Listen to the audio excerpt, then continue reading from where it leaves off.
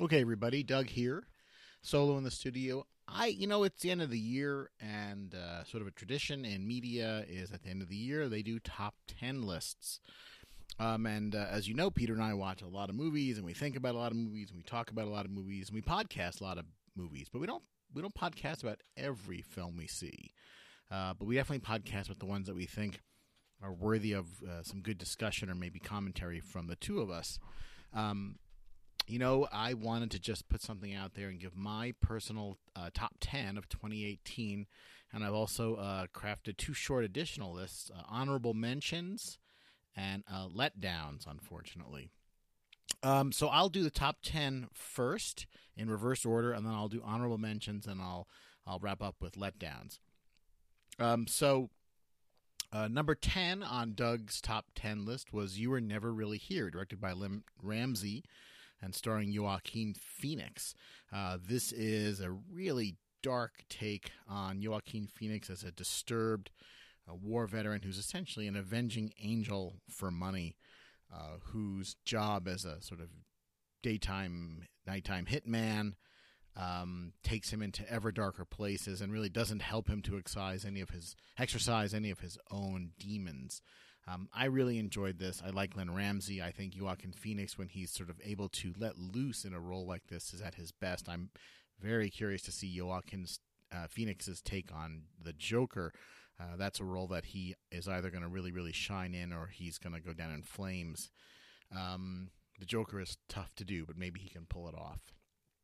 Number 9 I'm going to put out there is American Animals, the Bart Layton film regarding the Transy book heist. I think that for a lot of people, this kind of came and went under the radar, and maybe they heard about it and didn't see it, or maybe they didn't even hear about it. But this was the true story of several friends who decided to rob a rare book library at their college, and how sort of an ill-formed plan goes all the way to a somewhat botched and somewhat successful robbery and its aftermath. The movie played in a really interesting way with what is truth and what is fiction. And as you were watching the events unfold, you also were able to intersperse scenes of the actual people who carried out the actual Transy book heist, say that how they felt about it while it was happening, or what the film was getting correct, or what the film was dramatizing. I liked it. I saw it in a practically empty theater. And to be honest, I don't really know anybody else who saw it, but it did, I think, get a lot of critical attention. And if you haven't seen it, it's definitely one to catch. Number 8, this might be a little bit of a surprising pick for some people. I put Alpha down. This was the Albert Hughes, half of the Hughes brothers, starring Cody Smith-McPhee, essentially, and a wolf.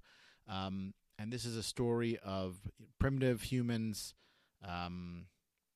and the domestication of wolves into dogs, and wolves and dogs into hunting partners among humans. This, I thought, was a really out-of-the-box film. There's very, very little dialogue, and most of the movie follows Cody Smith-McPhee, who's left for dead by his prehistoric tribe, as he has to brave the elements and all sorts of wild animals and hurdles in nature to re-find his tribe. I'm particularly interested in films about prehistory. It's a really hard genre. There's only a handful of movies that have ever really been able to pull this off, and a lot of films have tried and failed. And I genuinely felt like while I was watching this movie that I was getting a glimpse of what the world might have been like, 50 or 100,000 years ago. I really liked it. I would put it at number 8. Number 7 on my top 10 list is Three Identical Strangers, directed by Tim Wardle. And this was the widely hailed story of three identical twins who were separated at birth. And it's the story of how they are reunited, and then what happens after the joyous reunion. This is a particularly dark film. It has to do with human experimentation, the lack of consent in human experimentation, things that really couldn't happen today, the way that medical research is conducted. But these three boys, and it turns out many other people, were actually unwitting participants in a very large social experiment that was conducted with essentially little to no oversight, and really, on the most questionable of moral grounds. Let's just put it that way. The movie is both exhilarating and incredibly sad. The boys go through, the highs of reunion and the joy of being brought back together, and after, finding out that there's not just one, but there's two other people just like you. What you see them go through and what you see others in their same situation had to deal with is also really, really, it's emotionally quite wrenching. But I thought it was a fantastic film, and kudos to Tim Wardle for pulling it off. Number 6, I'm going to give to the 1517 to Paris, directed by Clint Eastwood. This details the story of 3 Americans who stopped a terrorist event on the TGV in France. It's the bullet train. And, again, I sort of like the way that American Animals played with the conventions of cinema. This movie did as well. American Animals sort of interspersed the actual people who did the Transit book heist with the actors playing them. The 1517 to Paris uses the actual people who actually thwarted the terrorist event on the TGV. So it was interesting that not only did they actually do it, they went on to play themselves in a box office, big budget box office movie. So I thought that was, daring. Clint's at a point in his career where he can pretty much try anything he wants, and I thought that, look, these guys weren't professional actors, and I don't expect them to function that level, but they were able to really convincingly hold the movie together for the entire time that I was watching it. So 1517 to Paris is my number 6. Number 5, I'm going to give to Ron Howard's Solo. This is a movie that I was prepared not to like. I had been incredibly disappointed by the last 2 mainstream Star Wars films. I just feel like they've gotten so far away from what made the Star Wars movies good, and that was that they were enjoyable and fun, and they had moments of levity interspersed with the drama. And I feel like we've been sort of treated to one grim Star Wars film after the other. Even Rogue One, which I liked, is essentially humorless. I thought Solo got it right. They had a good mix of comedy and drama, a plot that wasn't so heavy and leaden. I thought that it was nice to have an absence of Jedi Knights. I think we've seen enough Jedi Knights for a while. You can feel free to disagree, but I'm tired of it. I thought Alden Ehrenreich caught a lot of crap for his portrayal of Han Solo, but I had to give him credit for not just mimicking Harrison Ford. And honestly, he was able to carve out his own portrayal of Han Solo, and I thought he did a good job. I thought that Glover did great as Lando Calrissian. I think we could certainly have a standalone Lando movie, and I'd certainly go and see that. Woody Harrelson, I thought, was able to more than carry his own water as he does in most films. The story behind the making of this movie was that it was essentially a catastrophe. They had to switch directors in the middle, and Ron Howard had to pick the whole thing up. We detail all this in our podcast about the episode. But again, I thought they ended up with a polished project that's fun to watch, and I felt more was a return to the tone of the original trilogy in that they were able to sort of have a lot more going on than just sort of overwrought Jedi Knights tearing their clothes in stress. Number 4, I would say, is Ready Player One, which I kind of got a little bit dragged to. My wife had read the book, and I wasn't sure I wanted to see it. And Spielberg, for me, is sometimes hit or miss when he does science fiction. Note CAI, then you'll know what I'm talking about. But I thought that Ready Player One really managed to pull it off. They were able to pull in a million pop references, just like the book did.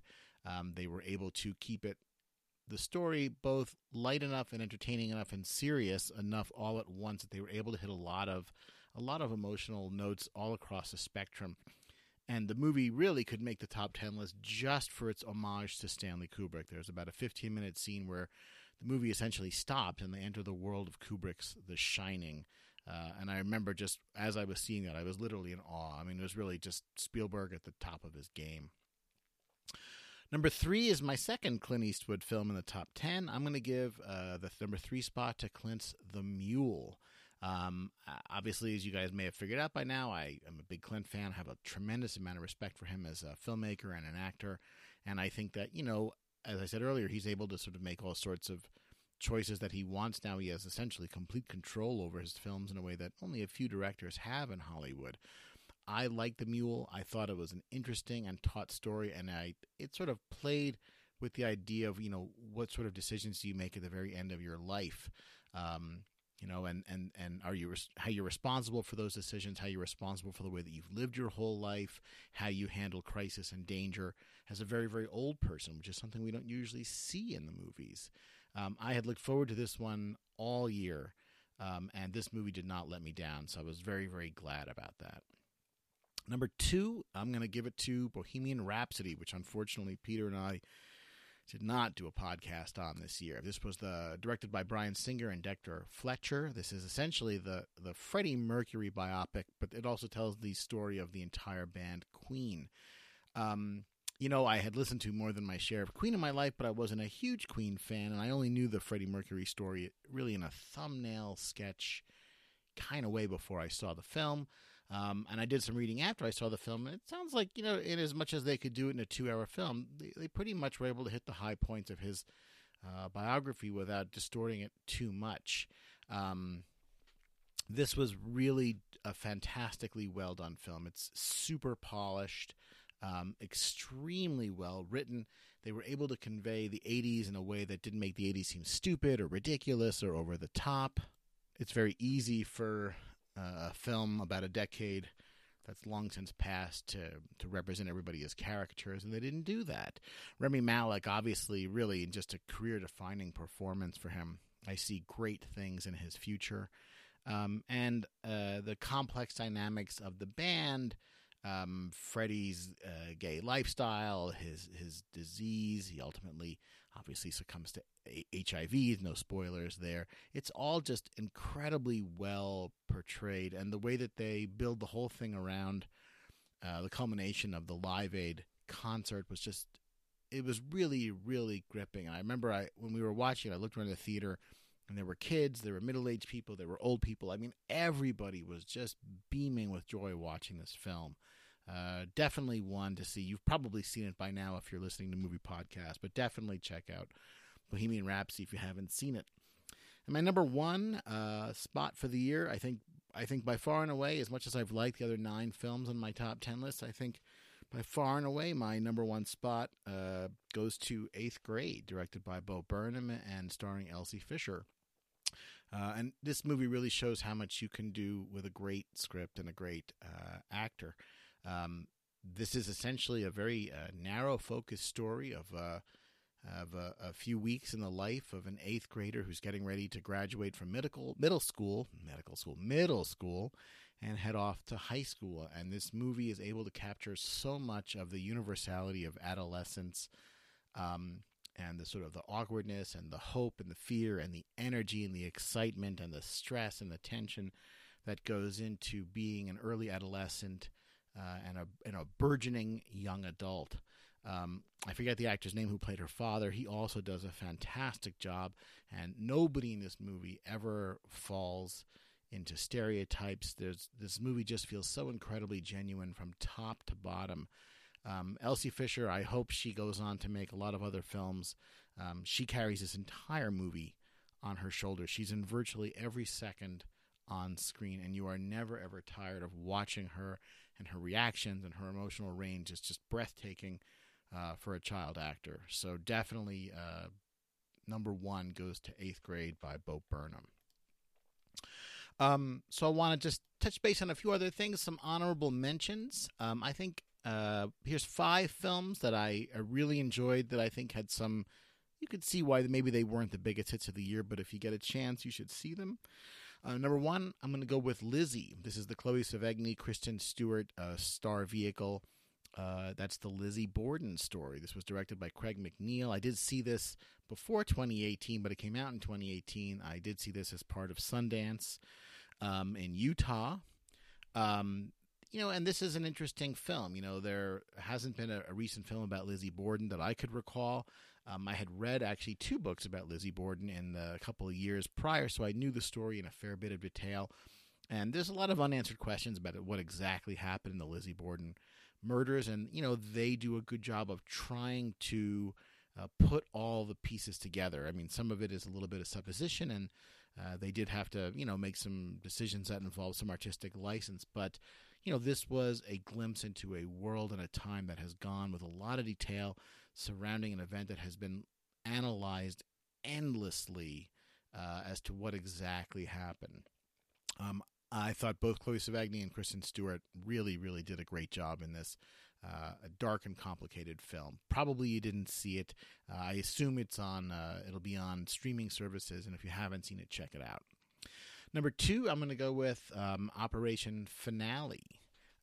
This was a dramatization of the hunt and capture of Nazi war criminal Adolf Eichmann in South America. Oscar Isaac is essentially the star of the film as one of the Israelis, the Mossad agents sent to South America to get Eichmann. Ben Kingsley plays Eichmann himself. This is, a tense film about revenge and redemption and the Holocaust and the ramifications of the Holocaust 20 years after it's occurred.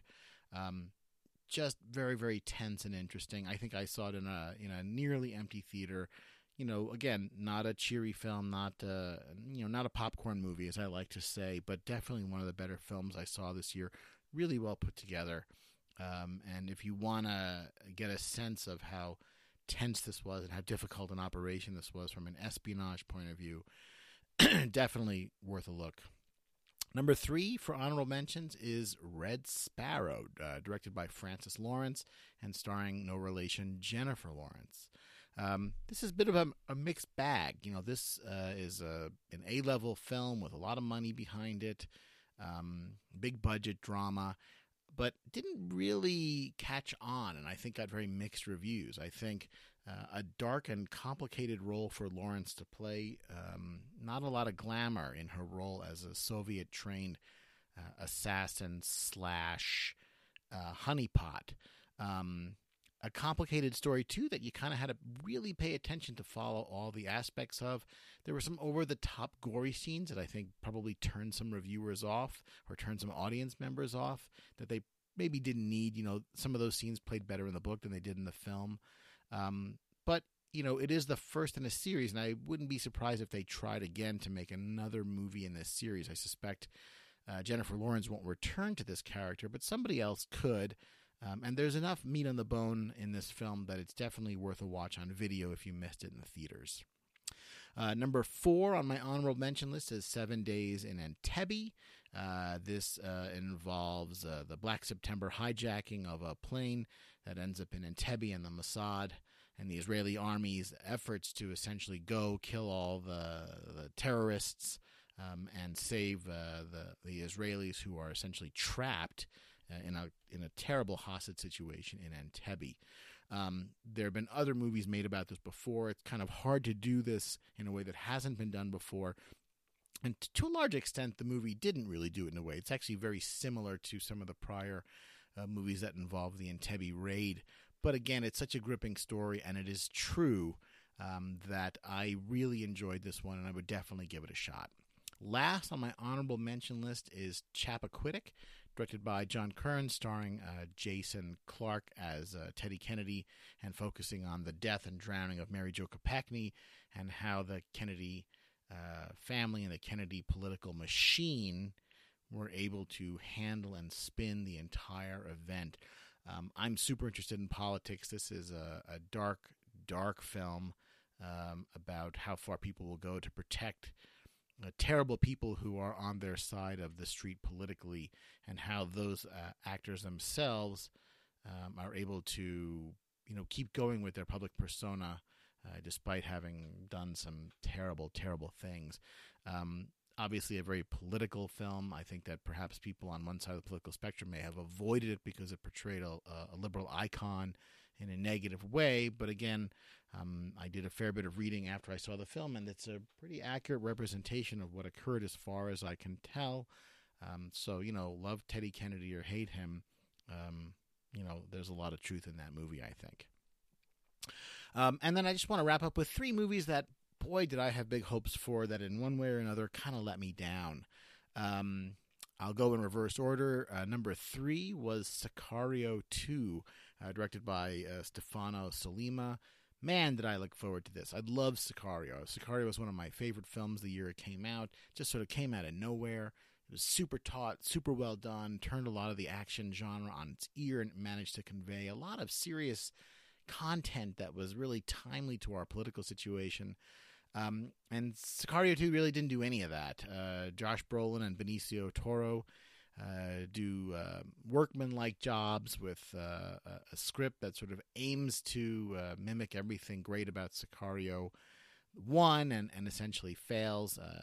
Emily Blunt's absence is keenly felt in Sicario 2, and the plot and the twists and turns of Sicario 2 just left, I think, a lot of people let down, if not outright confused. I hear rumors that there's going to be Sicario 3, so hopefully they can get it a little bit better on round 3, which, in all fairness, I will probably go and see. Number 2 on my letdown list was Annihilation, the Alex Garland film starring Natalie Portman. I like Alex Garland quite a lot. Dread is one of my favorite sci-fi movies of the last 10 years. I really enjoy Ex Machina. I think he's capable of really putting together some out-of-the-box sci-fi material. This was not it. Natalie Portman, despite all her talents, really couldn't save this film. This was all build up and no payoff. I remember like 90 minutes into the movie, I saw with my wife when we were talking about that, boy, they better give us something for all this build up. And they really don't. It's just an incredibly disappointing ending that doesn't leave you with any sort of emotional impact. I was excited to see this one. I remember seeing the trailer for it and thinking, aha, adult hardcore sci-fi. And it was, in the end, essentially a big mess. And number 1 on my letdown list, and again, some listeners may take issue with me on this point, but First Man. I'm going to have to put First Man top on my letdown list. This was directed by Damien Chazelle and starring Ryan Gosling and Claire Foy in the Neil Armstrong biopic. If there's one film that I waited for the entire year, it was First Man. As soon as I heard early news about it, I was so excited for this. I'm a huge buff on the space program. I had read the biography of the same title that the movie is based on, and I can't tell you how excited I was to see this film. And it's hard to say that it's a bad movie. It's well written. It's well acted. The effects are extremely good. And they take a first-person approach to a lot of events we've seen before. And, for example, the landing on the moon of Apollo 11 has been done in a lot of movies and television shows, and they really, truly came up with a different way to do it, by doing it purely first-person with nothing else except the events of the lunar module. Yet the film was somehow missing something. And, I think I made the comment in the podcast with Peter that I don't know how you could make a movie about landing on the moon that wasn't uplifting, and the film somehow managed to be emotionally flat and unsatisfying emotionally. Neil Armstrong participated in some of the most, dramatic events of the 20th century. He was a fighter pilot in Korea, none of which is shown in the film. He flew the X-15. He flew in the Gemini program. He flew in the Apollo program and became, arguably one of the most famous people of the 20th century. And then, yet somehow, the movie did not generate excitement. It didn't generate joy. It didn't generate pride and humanity for walking on the moon. It generated a lot of quiet awe and introspection. And again, maybe that was the point of the film, because by all accounts, Armstrong was a very, very internalized guy who was very difficult to know. And that's fine. But I don't know if the point of a $100 million movie about landing on the moon is just to make you feel quiet and introspective. That's certainly not how people in 1969 felt about it. It was really just one of the greatest accomplishments of the United States and humanity in the last, 1,000 years. And to play it on such a small scale, I think was honestly probably a misstep for the director in this one. So, I've seen it more than once, and I've gone back and given it a second chance. And you can tell when Peter and I did the podcast on it that I was a little flat on it. And again, it does have some great moments. And for example, the Gemini 8 scene where they lose control of the spacecraft and the Apollo 11 landing scene are really, really very well done and memorable. But, you know, when you think about Apollo 13 or The Right Stuff or other movies about space and the real space program, you know, those movies had a bigger scope and a bigger scale and were able to sort of